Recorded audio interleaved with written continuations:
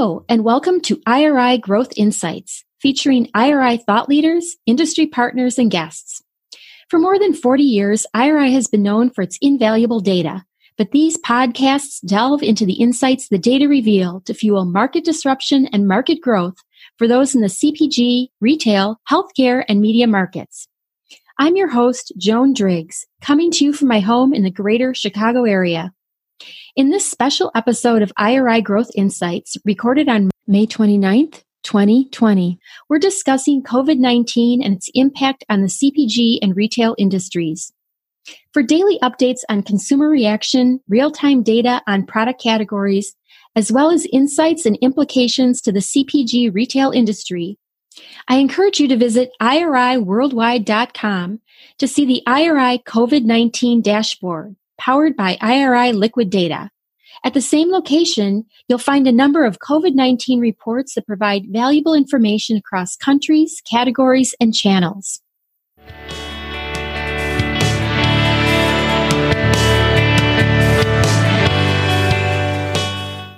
Hello, and welcome to another episode of IRI Growth Insights, COVID-19 through the consumer lens.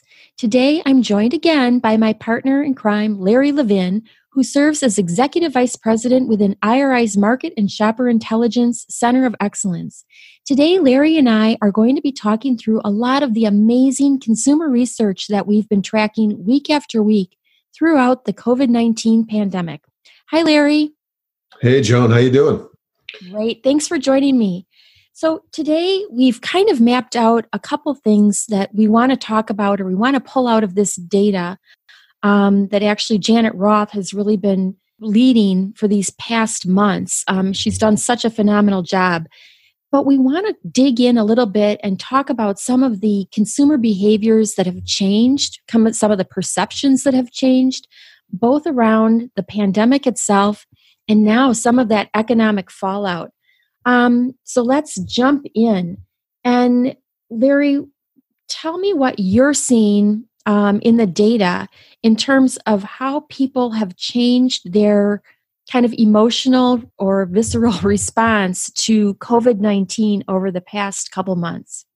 Yeah, Joan, first of all, it's great to be visiting with you today from Southern California. And sometimes I feel like we live in a bubble. I'm spending a lot of time in Beverly Hills and see lots of people out and about, but more and more people getting anxious to get out. And I think that parallels the U.S. economy and the U.S. sentiment. As you and I have talked many times, it's really fascinating to see the number of people from the onset that thought this will be a short-lived issue. I think from the healthcare scare perspective, back in March when we first started talking to the U.S. consumers, we saw about a third of consumers thought this was not going to last any more than 6 to 12 months.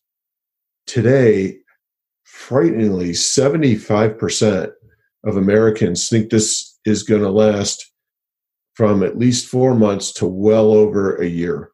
And that's just the healthcare side of it. And, I wonder, as we see markets opening up, like Texas is opening, and everybody seems like Texas is trying to establish a new normal with no masks and, almost an Alfred E. Newman mindset of what me worry. How will that affect the long-term feel that this is only going to get worse? I don't disagree because we've got that data, but I do get a sense that people have kind of adopted a new regimen, that people have they have made changes to their shopping behavior. They have made changes to how they're cooking at home, some of the habits that they've changed. So I feel that even though people are like less worried week to week in terms of, the degree of concern that they have, that it's because they've kind of adopted a new way of managing day to day.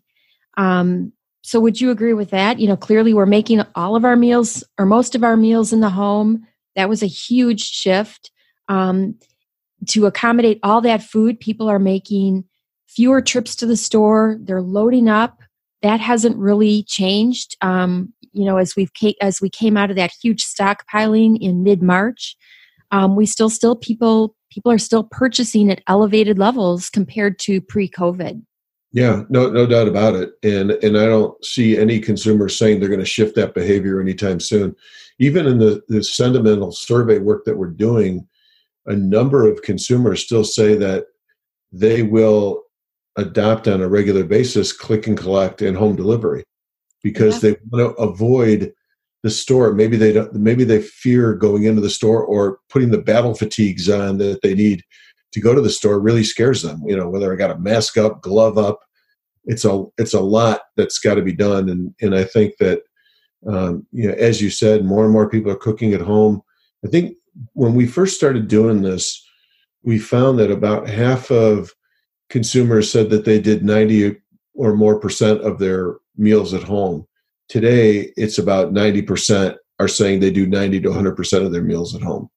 And that is an albatross for the restaurant industry, perhaps, and an opportunity for food service within consumer retail. This becomes a big opportunity, I think, for retailers to provide easy to cook meals for people. That's why I think things like HelloFresh and Sunbaskets and a lot of these other home deliveries are going to do really well, particularly around millennials, as you and I have seen in the research that we're doing. And there's still a lot of people who say, you be my body shield when it comes to going to restaurants. You go to the first restaurant that open up. Tell me how it is. It's funny because there's like this term that I heard that I really like, and it's called COVIDiots. And it's, about people who are, gathering in huge groups and people who want to be the first out. Because the research that we've done, the consumers are saying, you know what, I'm going to wait a little while. Like, they're very excited to have restaurants reopen. They want businesses to reopen. But for the most part, they don't want to be the first person in the door, as you said. Yeah, exactly. And let's not forget who came up with the term COVIDiot. Okay? It was this idiot that came up with the term COVIDiot. But well, congratulations, Larry. That's an awesome one. You should trademark it quick. Just like I should do Carfeteria. But no, it is interesting that, obviously there's a faction of people who want to get right out there and can't wait to be the first to go to a restaurant. And there's plenty of others who want to hide behind that shield and let you go first. Yeah. Honestly, we're seeing that more than up to 40% of people are going to wait a month or more after restrictions are lifted to start, shopping in non-grocery stores, to start going to restaurants, going to gyms, hair salons, although fewer. I'll say that this is interesting. Just a third. So where we're at half of people are going to wait a month to go to the gym. Only a third will wait a month to get their hair cut. So I guess that's been weighing on people pretty heavily. Yeah. We all know the stories of people doing their own haircuts or having people in their family doing haircuts. Or there's a number of people that I've seen who have had hairstylists come to their house and cut their hair. Yeah. Well, a trusted hairstylist, right? Right. And Joan, that correlates to a lot of the work that you and I do, where we see a growth in in-home do-it-yourself professional services, whether it's manicures, whether it's haircuts, whether it's other things that you might have gone, maybe I want my teeth whitened and I not go into a dentist right now to whiten my teeth. I'm buying strips to do my own teeth whitening. So we're a resilient population, and we are responding by figuring out ways to do things ourselves. Now, there are some people, come hell or high water, I'm getting out. And we'll see how that works for them. And that's what I really worry about when we see 70% of the U.S. population thinking this is going to go along, the healthcare issue is going to go a long time. Well, and I think that kind of dovetails nicely, especially with those services and things also kind of staying in the home, into the economic element here, because we're coming into a recession right now. We have 40 million Americans, more than 40 million Americans, who have filed for unemployment because of COVID-19. So this is, even if we're anticipating that the health element of COVID-19 is going to last, up to a year, the economic crisis is going to last even longer. We have 62% saying it'll be more than a year. It's 80% think it'll be 7 months or more. That is so dreadful to think about. So I think that even as we come out of this, some of those same things that we're anxious to get back to, like haircuts, nail salons, the gym, maybe that'll be put on the back burner simply because of economic concerns. People simply can't afford it.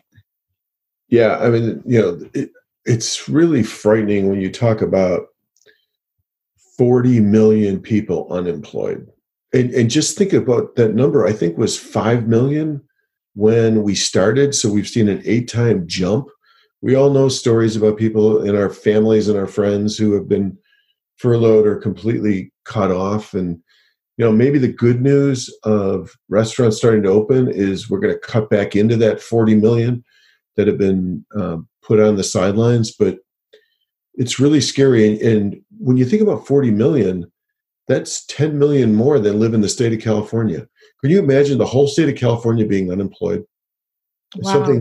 When you and I love context, and I think that that's an important context to be thinking about. And another context that we can't lose sight of is just the fact that we have eclipsed 100,000 people dying of COVID-19.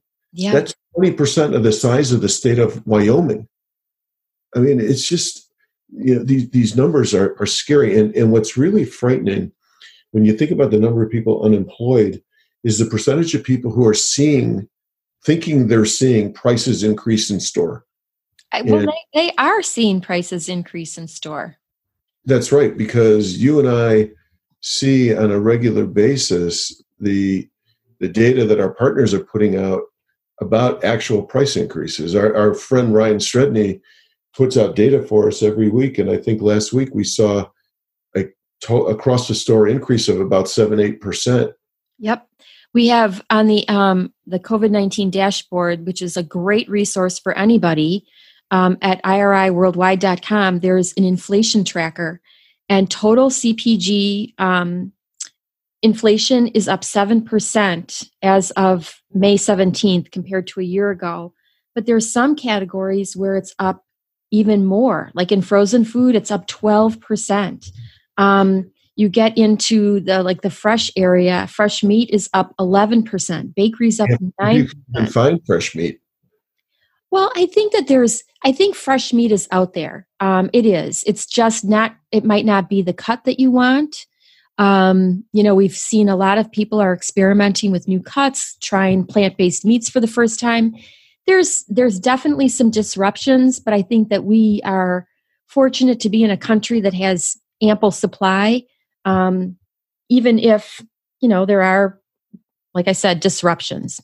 Yeah, but there's still plenty of examples of people seeing and feeling the fact that that they're limited in how much meat they can buy. And I also wonder how many people in the U.S. are starting to worry about buying meat because so many of the plants have had their employees affected by COVID-19. But, it's all these factors that just point to a long haul. And half of Americans think we're not doing enough.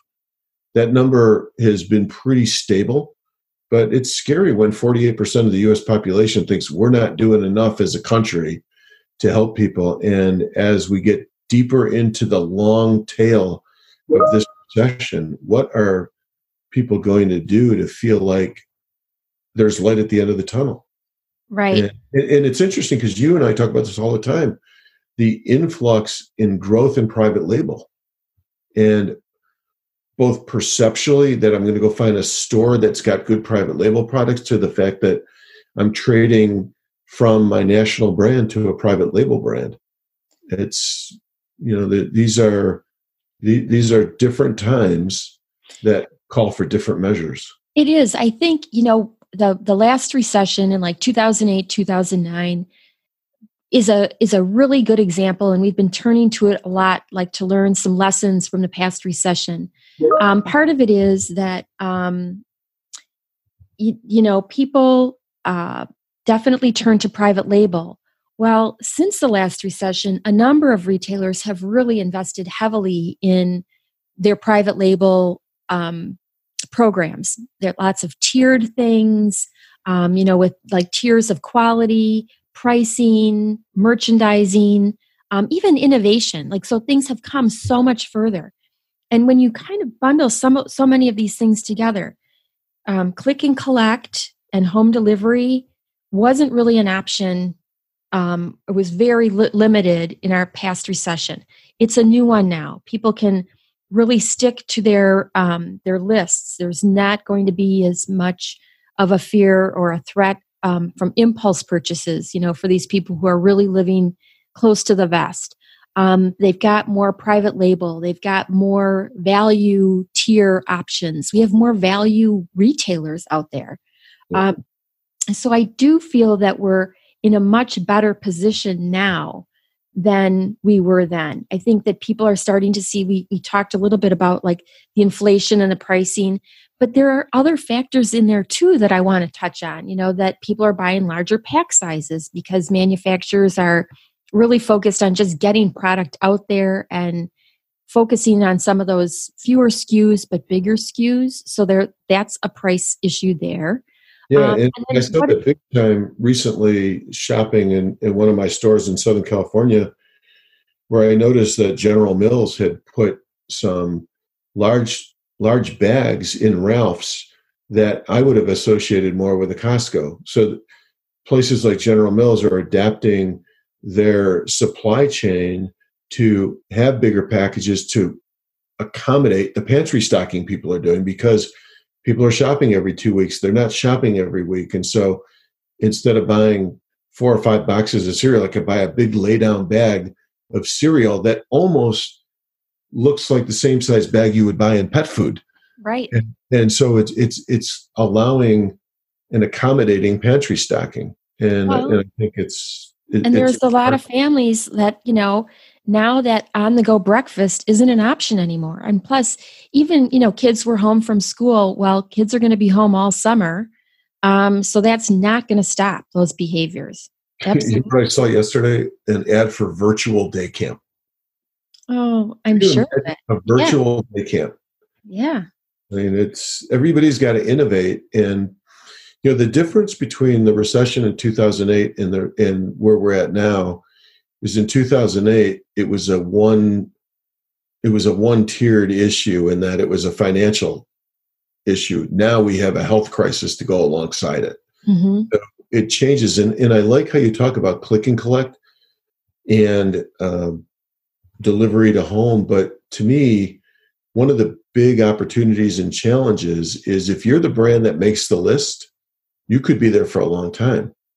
But if you're the upstart brand and you want to supplant somebody, that may be a difficult challenge, because once my list is coded, I may not change it. I may go for the same yogurt. I may go for the same hand sanitizer. How does the upstart brand usurp you as the incumbent? And it's going to be interesting to watch that happen. Well, I think that people are going to be looking for more from their store, as you said, because we're both we have a heightened sense of personal safety and health. We also have a heightened awareness of our frailty economically. So It's interesting that people are reporting that, hey, they want to buy everything at a single store. They want to just get in and get out. And that for now, that closest store to their home trumps basically pricing. But how long is that going to last? Because in the last recession, people were going to multiple stores just to shop the deals, just to get the types of products that they wanted at the prices that they wanted to pay.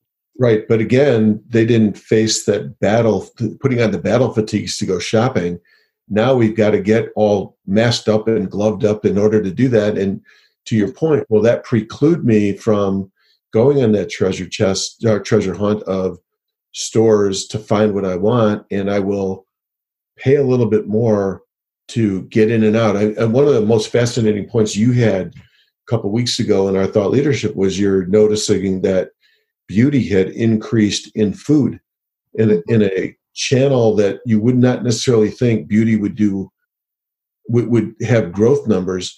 People were in their food stores. They thought, you know what, maybe I need some lipstick or mascara, or maybe I need some shampoo or hair conditioner. I'm going to buy it now. Even if I pay a little bit more, I'm going to buy it here because I don't have to go to another store, and especially maybe channels where there's a perception that quote unquote sicker people might frequent.